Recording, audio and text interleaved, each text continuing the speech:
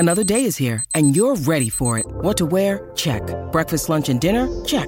Planning for what's next and how to save for it? That's where Bank of America can help. For your financial to-dos, Bank of America has experts ready to help get you closer to your goals. Get started at one of our local financial centers or 24/7 in our mobile banking app. Find a location near you at bankofamerica.com/talktous. What would you like the power to do?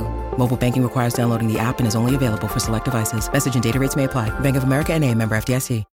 When you need mealtime inspiration, it's worth shopping Kroger, where you'll find over 30,000 mouth-watering choices that excite your inner foodie. And no matter what tasty choice you make, you'll enjoy our everyday low prices, plus extra ways to save, like digital coupons worth over $600 each week. You can also save up to $1 off per gallon at the pump with fuel points. More savings and more inspiring flavors make shopping Kroger worth it every time. Kroger, fresh for everyone. Fuel restrictions apply.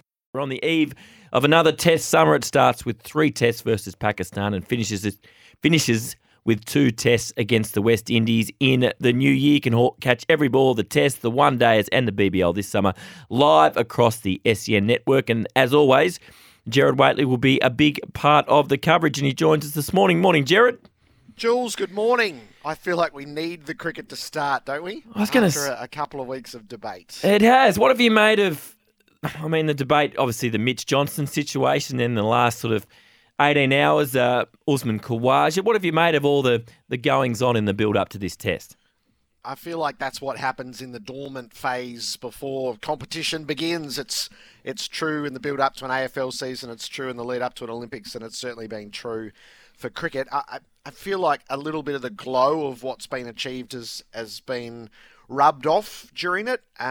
They're all worthwhile debates. Is Warner's presence at the top of the order has been a debate for 12 months as to whether he should have finished up at the end of the last Australian summer and taken his bow at the SCG after he made his 200 at the MCG. He was 11 of 11 in terms of specialist batters who played all 5 tests at the Ashes, but Australia is determined to have him at the top of the order. I think what it does show is if they were hoping for a lovely farewell, it's much more fractious than that, and that was a misjudgment. But if you take Andrew McDonald sat in that studio and said, we don't future-proof anymore. The World Test Championship has taken the onus off preparing for another day and prioritised the best team for the here and now. So, and part of it also, I think, Jules, is there are low expectations for Pakistan. That's not to be dismissive because they are enigmatic and they can be brilliant, but this is not a well-stocked Pakistan team all the way through, and their record on this shores with far better teams than this is pretty terrible. Yeah, I was going to ask you that. They've had some really good teams come out of here since 1995 and haven't got the job done. I've been noticing on Fox Cricket, they showed a bit of that series from 99 when there was that amazing partnership between Adam Gilchrist and Justin Langer down in Hobart, and Pakistan had an amazing team for that tour. Did you read anything out of the tour match in terms of Pakistan, or was it a little bit difficult given how very, very different the wicket will be in Perth and for the 3 test matches compared to what was served up in Canberra? Yeah, I'm a bit surprised by the kerfuffle. They were very unlikely to get a pitch that mirrored Perth because there's no pitches in the country that mirror Perth. So I would have thought in this day and age they'd be grateful for a long-form game. The problem clearly was what happened with the covers, and it denied them the cricket that they might have wanted. Shah Massoud played brilliantly. And I think the watch on Pakistan is, are they taking the cues of Bazball?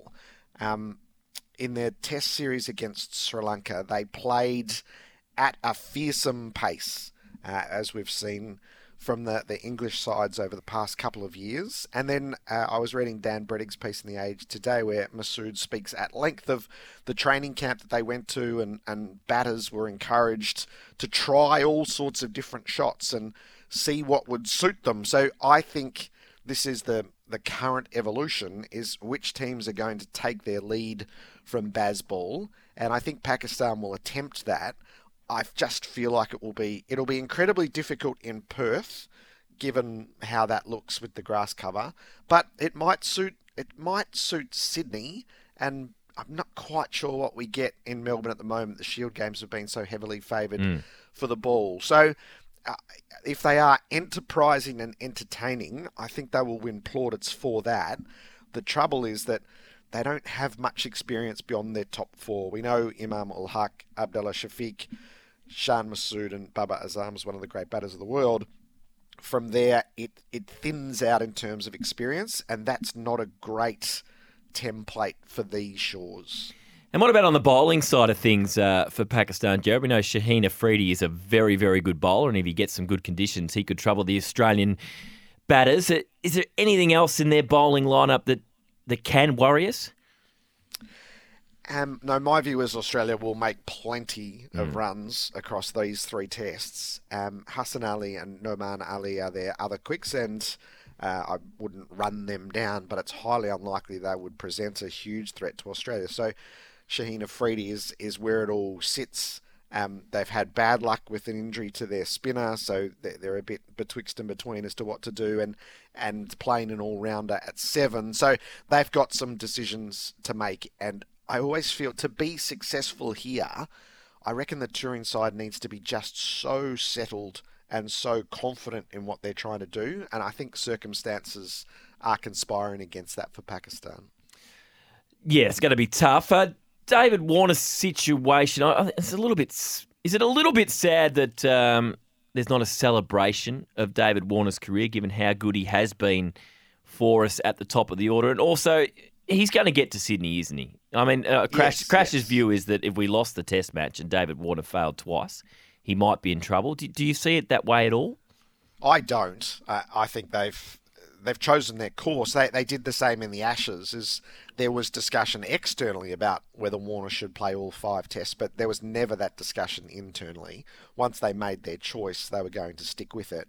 I think there will be a celebration of Warner because so much of the coverage comes from Fox Cricket, who are going to be his next employer, and I think they will go to enormous lengths to celebrate what has been a revolutionary career. So I feel like you don't want to intertwine the two debates. We don't need to run down Warner's legacy at the moment. It's just a question of whether he should still be opening. And the additional point is we're not really farewelling him from Australian cricket, is he may very well play. He might very well be the anchor point of the white ball set up for another 4 years. So we're not suddenly going to lose his robust and belligerent batting that's going to be in front of us. So I think it's been...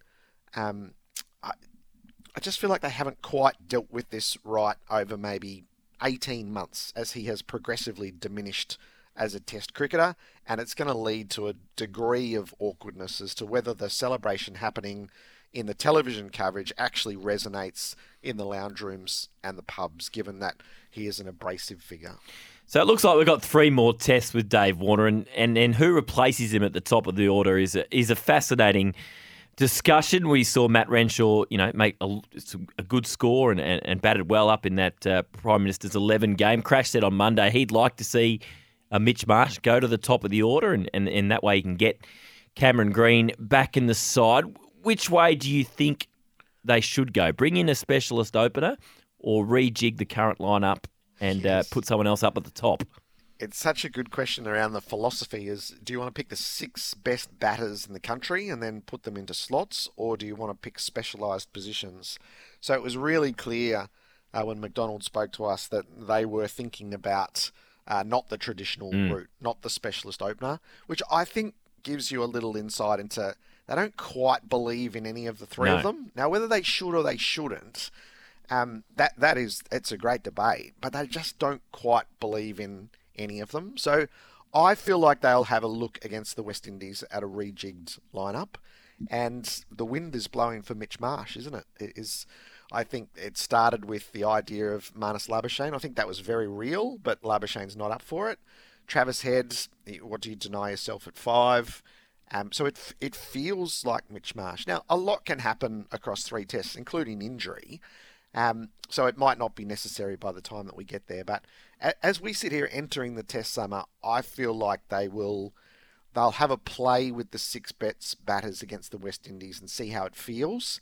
And then they've got 2 tests in New Zealand, which are going to be a far greater challenge, highly likely to be green tops with the swinging ball.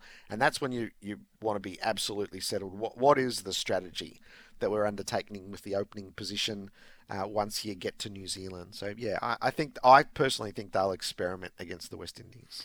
You know the voice. We're speaking to Gerard Whateley as we build up for the first test between Australia and Pakistan at Perth Stadium tomorrow. What you said before, and Andrew McDonald makes the point with the World Test Championship, now that every test match, there's something on the line, and therefore sort of blooding players from the future is a little bit different now. But you mentioned, obviously, we're going to have a look at what's going to happen with opening the batting in the West Indies series. Should we be having a look at some bowlers? Should we be having a look at Lance Morris at some stage in one of these 5 test matches this summer? I hope so, because the frontline 3 have done so much work. So you need them to be ready for the 2 tests against New Zealand. So you start the summer with your best lineup, and that's clearly what Australia is doing. That's what they feel. They're going to present that in Perth. You would expect them to win well there. I have no doubt Boland plays the MCG because he's the specialist at the track there. So that's your 4th quick. Then they go to Sydney, which has been just a miserable wicket for a few years. So you just need to wait to see what's going to happen.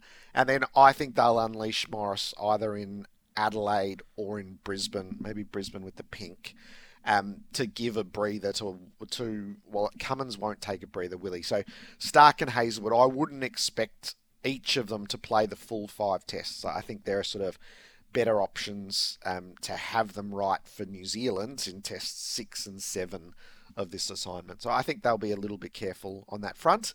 And also, I put the rider in, is we have had injury to the fast bowlers in recent home summers, which is forced changes which might not have been foreseen. So, yeah, I think Australia's quest, and so let's not have any misgivings about this, is to win all 5 tests for the World Test Championship. You have to dominate at home and then pick up what you can on the road. So Australia won't do anything to compromise winning all 5. Winning the series is not enough.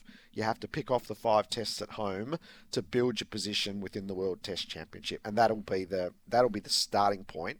And then beyond that, where opportunity arises, I think they'll sneak a look here and there. The Usman Khawaja situation, Gerard, that's emerged in the last 24 hours, sporting the shoes yesterday, freedom is a human right and all lives are equal. Simon O'Donnell was really strong this morning that he shouldn't be allowed to wear those shoes during the test match and have some sort of political message. How do you think this plays out between now and the first ball tomorrow? Yeah, I don't know is the short answer, but it's something that Cricket Australia will have to deal with. I can't honestly say whether I know they have a policy. As you think through some of our other sports, the Olympics has a no protest policy for its athletes on this front. I don't know what Cricket Australia's position is. So I would think once those shoes became public yesterday and that the photographs that adorn the front of the papers, there will be conversations about what does Khawaja want to say, what are the implications of it, what is the right venue for that. Is it enough to have done it at training? He certainly got the coverage of his message today that he would have liked. Does the ICC have a role in that? This is such a hotbed topic in Australia and internationally at the moment. So I think it will be top of the agenda behind closed doors today, so that they all reach an agreed position before the test starts. Do you have an issue with it? I'd like to hear I'd like to hear from Usman before forming my view. No, that's fair enough. That is fair enough. And what are you expecting in Perth in terms of crowd numbers? And also interesting comments from Crash the other day, and others share this thought. Ed Cowan the same. When it comes to Cam Bancroft, we know they're very passionate about Cam over in WA. Do you think there's still some residual from Sandpaper Gate that might be holding him back in terms of test selection? The psyche of West Australian sports fans is a PhD, Jules. I don't know whether we would do justice to it in a couple of minutes. You sort of have to be on the ground there to fully appreciate the local mood. Here's one thing I'll say. poor crowds at the Perth Test are not a new phenomenon. No. And they're not linked to individual players or coaches at this moment in time. So last year, there was absolutely zero promotion around the Test whatsoever. And when we sought out the senior staff of the WACA to come on the coverage, we were told they were on annual leave during the Test match. So that told me a lot about the lack of local presentation of it. So I think the idea of the West Test is snappy, and the truth is they have to find what the identity of their Test match is. So we're spoiled in Melbourne with the Boxing Day Test. They're spoiled in Sydney with the New Year's Test. Adelaide has built the best test of every summer with what they've put around the ground and the social side of it, the pilgrimage to it. Brisbane's lost its place at the top of the summer, which was always their thing, and there was travel to that. So there's a long-term question for Brisbane, which really won't be answered until the Gabba is reborn. But Perth doesn't have an identity for its test. They will argue that it's because they've been shuffled around. I don't think they've put the work into it. They asked for a pink ball test against New Zealand. They were granted it. It was relatively successful, is my memory of being over there for it with the crowds. It doesn't quite work on the East Coast with the time slot, but it's totally on them. There was nothing around the town and there was nothing around the ground last year to build up their test match and to have a sense of pride in it, to get people through the gates and to want to be there. And I think it's a cheap, lame excuse that it was a protest against Justin Langer's removal, because I think it's a much longer term issue that Perth needs to get on with solving right now. And the slogan of the West Test, I hope, works for them. I hope it's everywhere over there, and I hope that there's a rallying call to get to the cricket and show that their test means something to them. They want it to have character and identity, and more than that, they want to be part of it, because they don't have any trouble getting their crowds to their Big Bash games for the Scorchers and all the presentation around that. So where's the effort? I think they're finally getting to the effort. Just one more before I let you go, Gerard. Just on that, sort of crowds. I'm assuming you heard Kerry O'Keefe's comments where he says he fears that we're losing our love for cricket, and he gets a bit sick at this time of the year. People still talking about AFL, or still people talking about NRL and making their predictions next year. Has he got a point? I disagree with that, and I think this year I've never known a year of engagement in cricket like it. And you can only bring it back to, so what did we do together? The morning after Australia won at Edgbaston, I could have done 3 straight hours with people and the sense of pride in what the team had achieved and what it meant. We lived through the World Cup together, flashpoints in the Ashes and in India. I feel like this has been a stellar calendar year, and I think it has engaged people. And even the Warner debate, people are absolutely passionate about their position of yes or no. So yeah, there's our dominant codes are our 2 football codes, depending on where you are, and that never disappears from our conversation at SEN. But I feel like the peak moments of cricket clearly eclipsed footy during the season itself. It's just you have to reach those peak moments. There's fewer players to fixate on than there are in the AFL. There's one team rather than 18 teams to work through, and they're dormant for a long time, whereas our footy codes play right through most days of the winter. So, no, I think the engagement in cricket and the interest in the team and the debate around it has peaked this year at a level I haven't seen since the disenchantment that followed Sandpapergate. One small one before I let you go. How was Disneyland and how was Kane? So, I had a week off, and I really didn't tell anyone that I took my 11-year-old son, who's mad on the NBA. There was a day at Crypto where Steph Curry was playing the afternoon game and LeBron James was playing the night game. I thought, well, this opportunity will never happen again, and he's so mad on it right now. I thought, I'll take him over and we'll have a father-son trip. We'll tack on some ice hockey where we went and watched the Kings, and then have a couple of days at Disneyland and fly home. And I sort of had all the points to do it. And And then I literally bumped into Kane at Disneyland. And I swear, before we'd even shaken hands, he'd put it on social media. I thought, the jig's up there. So I must say, it was just a beautiful week to have with my son. And to be able to, he's old enough where he'll remember seeing Steph and LeBron, and it was really something. And Mickey Mouse has signed a new long-term deal with Disneyland, but we won't tell we won't tell Kane about that one. Gerard, thank you so much. We can't wait for the coverage to get underway. Australia versus Pakistan. Hopefully, good crowd supporting this West Test in Perth. We can't wait for the coverage tomorrow. I tell you what, Jules, we're absolutely stacked. Damien Fleming and Simon Kaddish. Ian Smith, who Beautiful. I think most would regard as the best cricket commentator in the world. He's going to be with us every day, every session of every day. So, it's going to be... I'm really looking forward to it. I'm looking forward to seeing this team in action after the year that they've had. Absolutely. It's been a great year for Australian cricket. Gerard, thanks for your time and look forward to chatting throughout. Terrific, Jules.